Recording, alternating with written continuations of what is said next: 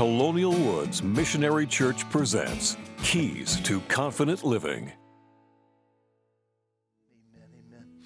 Well, you can be seated. As you're seated, turn to someone near you and just say, I'm really glad you're here today. Would you do that? I'm really glad you're here today. If you're not glad that they're here today, I want you to look at them and say, I'm glad that other person's here today. Do something like that. Do something. You got to say it one way or the other.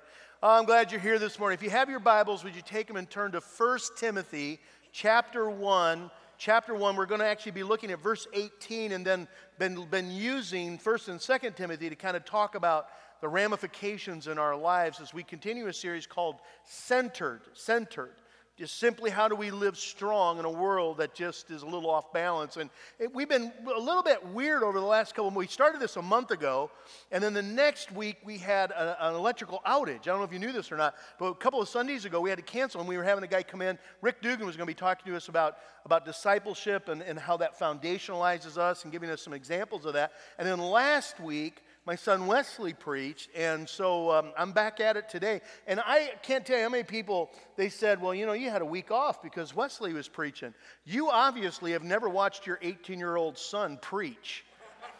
Because I'm going to tell you, I was a nervous wreck. I was down on the front row praying my guts out. I mean, I went home more exhausted than if I just preached an Easter weekend. And so it was funny. When we got up Saturday night, I went up to Wes and I said, hey, Wes, now we love you. Mom and I love you, and we'll support you. But we realized that maybe me sitting in the front row might be a little nerve-wracking for you. And so if you want, I'll be glad to move out of eyesight so that you don't have to look at me all the time. But if you would like, we'll sit here, and anytime you get nervous, if you just want to look at it, you go right ahead and look at us. And he said, oh, sit on the front row, Dad. Sit on the front row. But you know what? That kid didn't look at me all weekend. It was kind of funny. So anyway, well, what I want to talk about today is actually a passage of Scripture that I love, the pastoral epistles. And the reason I love 1 and 2 Timothy and Philemon and Titus is because they're called the pastoral epistles, which just simply means letters to pastors. And they are letters, I think, to young pastors. And what Paul is trying to do is Paul is coming down toward the end of his ministry. He begins to get a little bit nostalgic, but he also begins to realize how important it is for him to say some things, because Paul writes all of these letters within about a 5-year period.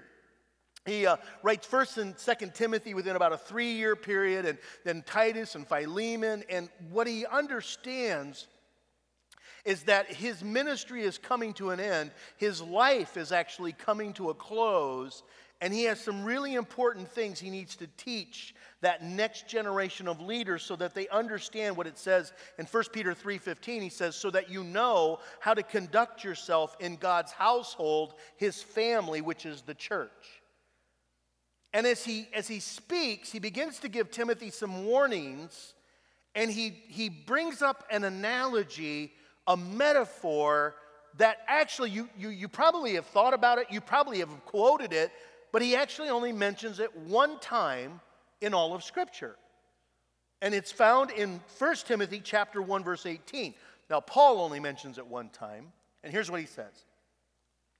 Timothy, my son, I give you this instruction in keeping with the prophecies once made about you, so that by following them you may fight the good fight, holding on to faith and a good conscience. Now, here's what that phrase means. That whenever you see that phrase, and a good conscience, it means that your testimony lines up with what you're teaching.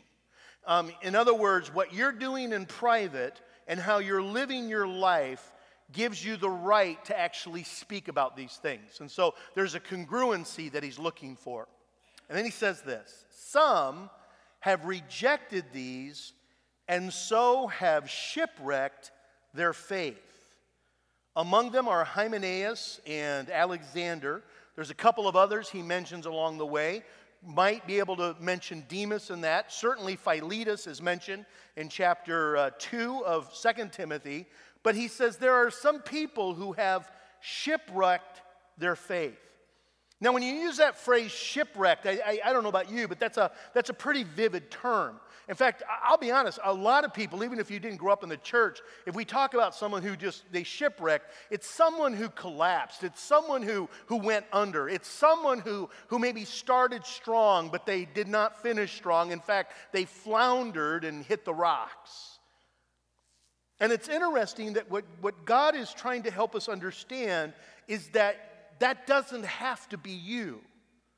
You can not only start strong, but you can finish strong. And so Paul ultimately is going to try to help us understand, Timothy, how to navigate so that you don't become one of those who are shipwrecked. But before we get to that, I want to talk a little bit about shipwrecks. Because in the history of the United States, in fact, in Michigan, in the Great Lakes, we have had a number of shipwrecks. I was doing some research on this, and I was actually trying to find out how many maritime shipwrecks there have been in the United States, and I couldn't come up with the answer. But I did come up with the answer when it comes to the Great Lakes. One historian indicated that in Lake Superior alone, there are at least 6,000 ships and boats that are at the bottom of the lake. That's a lot. Another historian indicated that in all of the Great Lakes, there are more than 24,000 shipwrecks that have taken place. And they actually have common causes of those things. The three I wanted to share with you this morning, there's actually a few others, but these are the three most common causes of shipwrecks. And it's interesting because when you hear them, immediately my mind goes to a spiritual application. The first cause are internal explosions. They are explosions that take place on the ship that take the ship down. It's interesting. The most famous one of that is the Sultana. The Sultana, actually, in fact, it is the worst maritime disaster that has ever taken place in the United States. And it happened in Memphis, not Michigan, but Memphis, Tennessee. It happened in 1885, April 27th, the Sultana, which was a steamship, which was a paddle ship. You know those steamboats that have a big paddle on the side? That's what this one was. Over 2,100 people died when it went down, which is really crazy. You're going to notice a lot of times that when these disasters take place, there are more people on the ship that were supposed to be on the ship. The ship was only equipped for around 337 people. Over 2,100, and it just turned out 1,900 of them were actually paroled prisoners that were being relocated when 3 of the 4 boilers exploded. It was an internal problem that was not dealt with that caused an explosion, and all of them lost their lives. It's an interesting side note, by the way, because it had actually been worked on in the weeks previous by a guy out of Ohio. They had a problem with one of the boilers. He evidently had taken care of it, did not take care of it, caused the explosion. But nobody ever got in trouble for it, nor even in the media never even covered it, because that was 12 days after President Lincoln was assassinated, and the day before was when John Wilkes Booth was assassinated, and so nobody ever covered it, and it didn't get any coverage in the United States. To this day, worst maritime disaster that has ever happened in the United States. And when you think about that, you make some spiritual applications, is that oftentimes in believers' lives, there are some internal stuff that, if not dealt with, takes them down. One of them is just simply, the way I describe it is that when you go through pressure situations, many times our character flaws tend to come to the surface and they tend to take us under. One of those that I think of is Abraham in Scripture. Abraham was the patriarch of the Jewish faith. I think we would all acknowledge he was a man of faith. In fact, Paul says in Romans that that he's the demonstration of what it means to live by faith. And yet Abraham had one of what I call in leadership kind of a critical flaw. And whenever he got in trouble, he tended to revert to the flaw. And that was, in order to deal with conflict and pressure, he tended to tell half-truths and lies. And so you'll notice that when he goes into a new territory, he tells a half-truth, or a lie, as also called, is that he tells everybody that his wife Sarah is really his sister. He does that twice. By the way, his son Isaac did the same thing with his wife, Rebekah.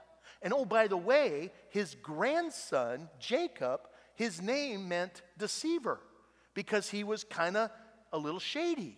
And oh, by the way, his great-great-grandsons, they're the ones that told Dad, Jacob, that his favorite son had been killed by a wild beast when they had really sold him into slavery, Joseph, and they had sold him into slavery.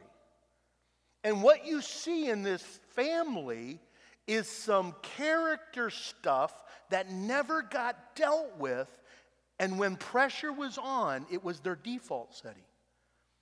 Other ones that we sometimes struggle with are anger.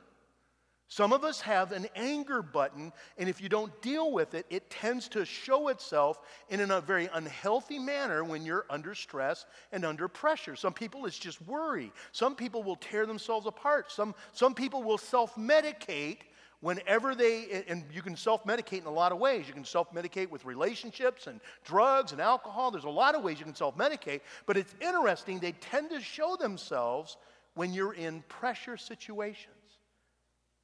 Can I just tell you something? I've been the pastor here at Colonial Woods a while. You're all a mess. So am I. I'm a mess. We all are a mess. In fact, I want you to look at the person next to you and just say, "You're a mess." Do that, would you? You're a mess. And I want you to look back at that person and say, "It's okay because you're a mess too." Right? Do that, would you? And if you're scared of the person you're sitting next to, look at the other person and say, "They're a mess," right? We all have issues. We're all a mess. And here's the deal. There is no believer out there that is not a mess. We all have some things that tend to trip us up. They don't have to. We got to deal with them. Now, another internal explosion sometimes that happens in a person's life is that we have past issues that still have not resolved themselves in our life. Now, we could go on and talk about this and do like Dr. Phil and talk about all this stuff, but the fact is that Timothy, I believe Paul understands that Timothy has some of those issues in his own life. Timothy is considered, even within the Christian world, a half-breed. And he does not fit anywhere. His mom was Jewish. His grandmother and his mother were believers. His dad was Greek. We don't see anywhere. In fact, you'll notice that when Paul speaks to Timothy, he calls him my son. And it's not because he is the biological father. It's because that when Timothy came to faith, Dad disowned him. And so Paul became his spiritual father. And you don't think that creates some issues in a guy's life? In fact, wherever Timothy goes, an interesting thing for you, if you ever just get on the internet, go to a Bible Gateway or something like that, and just look up every time in the New Testament that Timothy's name comes up. It's not that often, probably 20, 25 times. It's really interesting. Timothy's name, wherever he goes, is often surrounded by confusion because people don't know how to treat him. He's not circumcised, and so Jewish people don't think he fits. He's not following his dad's footsteps, so the Greeks don't think he fits. This is a guy without an identity, and so you will notice in 1 Timothy and 2 Timothy how often Paul looks at him and says, you need to remember the prophetic word that was given to you. You need to remember that your identity is in Christ. You need to remember that you were given a spirit of timidity, not a spirit of fear, but a spirit of power and of love and of self-discipline or a sound mind. He says you need to understand what your calling is. You need to know that our hands were laid on you. He keeps calling him to deal with his identity issues in Christ. Another cause, by the way, a common cause of shipwrecks are sudden storms. Sudden storms. Now, I know we've talked a lot about storms this year. In January, we did a message on storms, and in June, we did a message on storms. But I want to talk to you, because I looked back to make sure. I want to talk to you about what those storms are sometimes. And I want to tell you one that most of you will understand. Did you realize that people are often your sudden storm? How many of you understand that people can be a sudden storm in your life? Raise your hand. Yeah. And if you didn't raise your hand, it's because you're sitting next to your sudden storm and you don't want them to know, right? Maybe. You're right? That's what you're thinking. You're going, I didn't mean that. No, sudden storms. Paul had sudden storms, and those sudden storms were people. They were people storms. Interestingly, when you look down in Paul's writings, how often he talks about people that you need to watch out for. Now, you're going to notice it, but I'm going to take you to a passage of Scripture. You'll notice that he mentions by name Hymenaeus. Hymenaeus, if you go over to 2 Timothy chapter 2, Hymenaeus and another guy by the name of Philetus, they are teaching really horrible doctrine. In fact, one of the lies that they were teaching is that they had missed the coming of the Lord. Now, real quick here, because I know not everybody's been a Christian for a long time, but how many believe that Jesus is coming again? We try to talk about that. Okay, how many, when Jesus comes again, you want to go with him? Okay, how many of you would be discouraged if you found out Jesus came and you missed it? How discouraging would that be? I had a dream, a reoccurring dream when I was a kid. I don't know how many of you remember. This is a really old movie. It's called A Thief in the Night. Any of you remember that movie? Yeah, okay. Well, I guarantee all of us were scared out of hell by that movie. It was a scary, and it was all about the coming of Christ. Anyway, when I was a kid, I saw that movie, and it was about the rapture and all that stuff, and I had a reoccurring dream that the rapture happened and that I was going up, but I wasn't keeping up with everybody else. And so everybody else was floating up, right, to Jesus, and I couldn't keep up. And so I was like trying to swim up to heaven to try to get up there. That's true. That is true. I had a reoccurring dream. So I go downstairs. It was a summer, and I went outside, and the lawnmower was running, and nobody was at the lawnmower. And I was convinced that Jesus had raptured my mom, and I missed the rapture. I kid you not. I mean, right then and there. Jesus, I am so sorry. By the way, if that happens, too late. But anyway, you know what? She was weeding. She was pulling weeds out, and I didn't see her. Scared me. Alexander, the metal worker. We don't know what he did, but we know he deeply wounded Paul. Go over to 2 Timothy chapter 4. Paul is coming down to the end of his life. He knows it, by the way, because in verse 9, here's what 6, he says, "For I am already being poured out like a drink offering, and the time has come for my departure. I have fought the good fight. I have finished the race. I have kept the faith." See, he's coming down to the end of life, and he's beginning to think back. And it's really ending when he comes. Some of the very last words he writes are about people who hurt him. He says, "Do your best to come to me quickly, for Demas," he's a believer, "but because he loved the world, he deserted me. He's gone to Thessalonica." Crescens, now he doesn't say that Crescens did anything wrong, but Crescens went to Galatia, Titus went to Dalmatia. The only Luke is with me. Alexander the metal worker, verse 14, "did me a great deal of harm. The Lord will repay him for what he has done." Now, you may not think that that's a big deal, but in that moment, he deals with a people storm by turning it over to the Lord. The Lord knows how to deal with those people storms in our life. And when we go through people storms, one of the things we really have to guard against is that we hold on to bitterness and unforgiveness. And I'll just tell you, if you hold on to the unforgiveness, that unforgiveness will hold on to you. And it'll get a hold of you. And so Paul is hurt and Paul is wounded, but Paul is not holding on. And he says this, he said, "The Lord will repay him for what he has done. You too should be on your guard against him because he strongly opposed our message. At my first offense, no one came to my support, but everyone deserted me. May it not be held against them.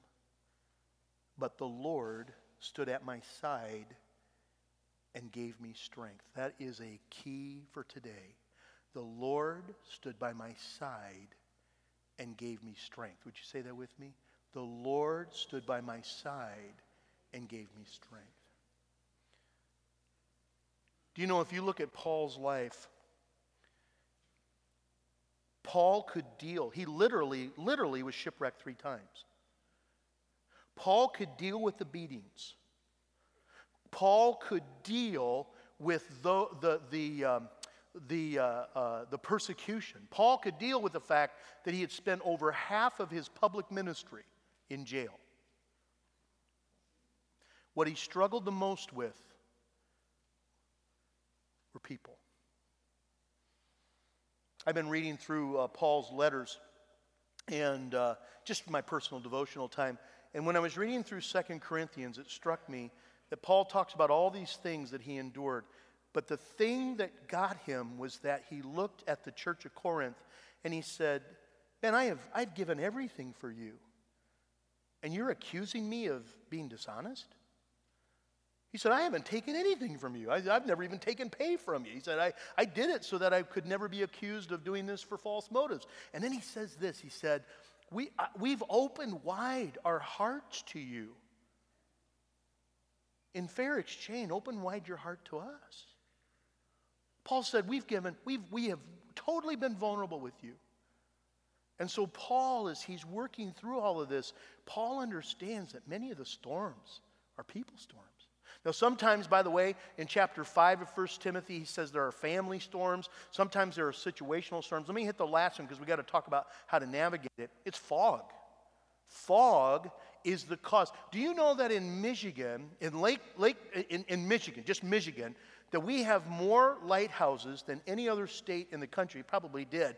At one time, there were 257 lighthouses in the state of Michigan. Today, there's like 100 or so that are still somewhat operational, and you can visit them and stuff. But 257 lighthouses, and it's real simple. Why? Fog. Darkness.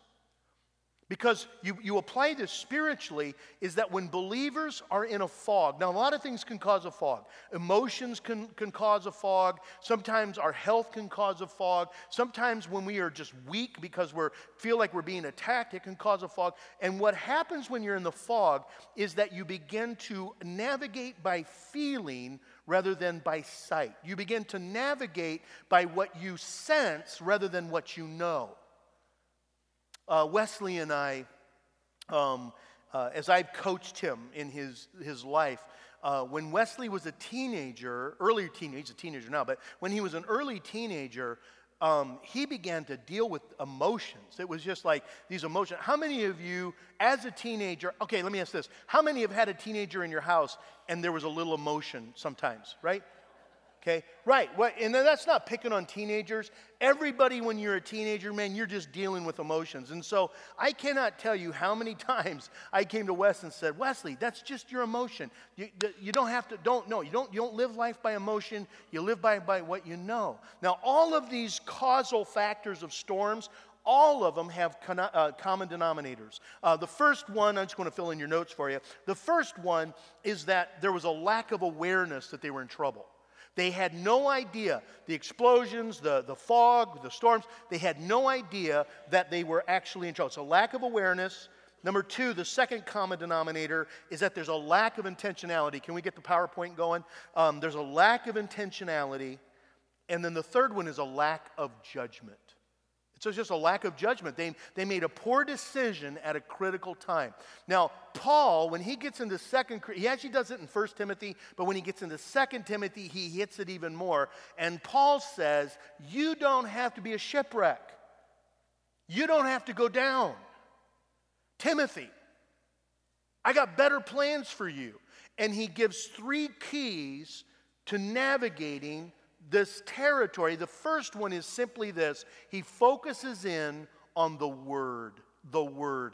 It is why? Because the Word of God is the truth of God. In 2 Timothy chapter 3, if you just pop over there real quick, I want you to see this because it is powerful. 2 Timothy chapter 3, he talks about the fact that there are godless days that are coming. He said there are going to be people who teach lousy stuff. But then he says this in verse 14, "But as for you, continue in what you have learned and have become convinced of, because you know those from whom you have learned it, and how from infancy you have known the Holy Scriptures, which are able to make you wise for salvation through faith in Christ Jesus. All Scripture is God-breathed." Say that with me. Ready? All Scripture is God-breathed. How much of it is God-breathed? All of it. Not some of it, not part of it, not the part that you agree with. All of it. And I love it. It's God-breathed. The Spirit of God gave breath to it. This isn't something, Peter says, that was just made up by people who decided to make it up. And he says, by the way, because of that, it is useful for teaching, instructing, rebuking, correcting, training in righteousness, so that the man of God and the woman of God may be thoroughly equipped for every good work. He says, let me tell you, if you're in the fog, stay grounded to what you know is true. If you're going through a storm, you stay grounded to what you know is true. If you're dealing with character issues in your life, you stay grounded to what you know is true. And I love this because Wes is now getting ready to go off to college. And we've been primary coaches in his life. We've navigated stuff. And Wes said, man, this is kind of weird. I'm transitioning into college. You guys aren't going to be around. And I just looked at him and said, oh, Wes, you know how to navigate this stuff. You know the Word of God as well as anybody I know. Just keep clinging to what you know is true. Can I just encourage you, believer? I will go to my death. Whenever the Lord takes me home, I hope the last thing I breathe, and it's not donuts, is stay grounded in the Word. Because I am going to tell you, it is absolutely the key to navigating this stuff. Crazy stuff going on. The Word of God keeps you navigating correctly. Number 2, the body of Christ. And it's interesting because the body, as he applies it, is about accountability. He says you can hold each other accountable. So, Rob, I don't see you a whole lot, but we need to hold each other accountable. Tony, you're one of my leaders. You need to hold me accountable. I hold you accountable. Pastor Ann, I hold you accountable. You hold me accountable. Chelsea, you hold Ann accountable. She needs it.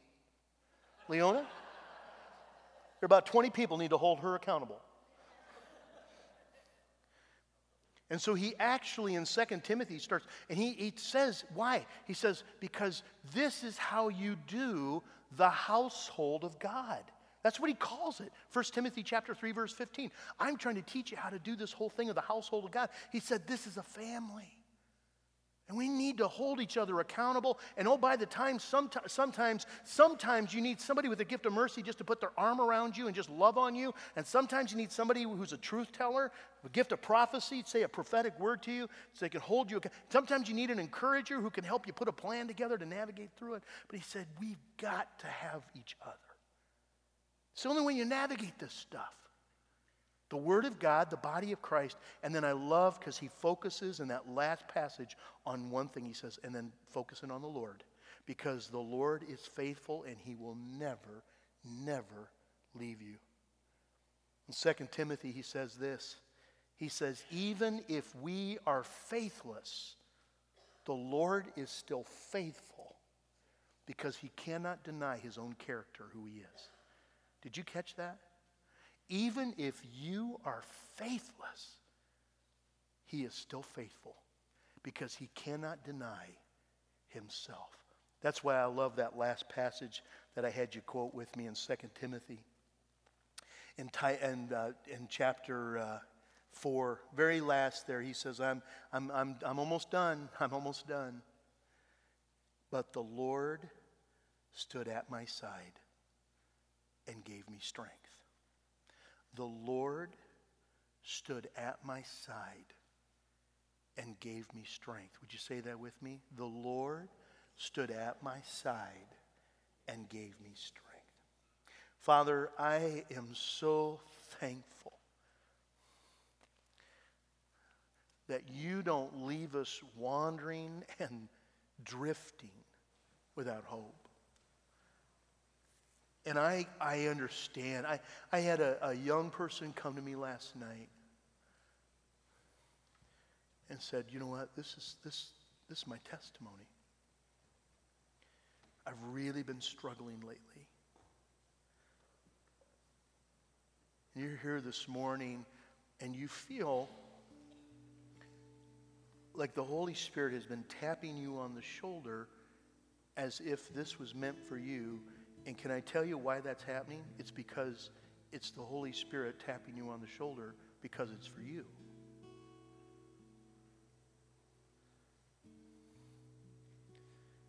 Remember what we said before we ever got into this? We prayed and I said, Lord, I give you permission to surprise me.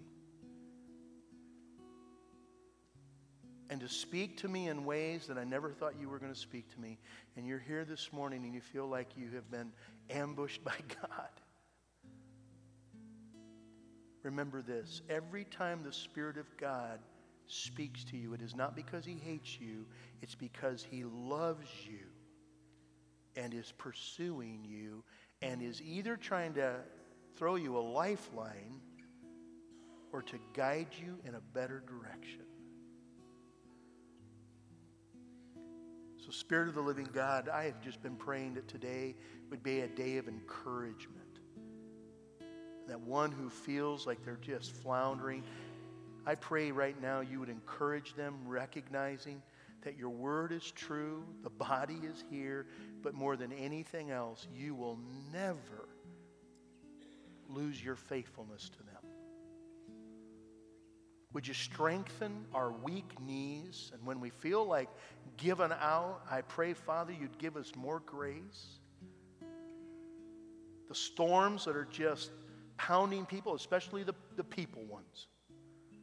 Oh, Father, would you heal us at the deepest level and stand by our side? Thanks, Lord. It's in Jesus' name we pray. Amen. Colonial Woods Missionary Church presents Keys to Confident Living.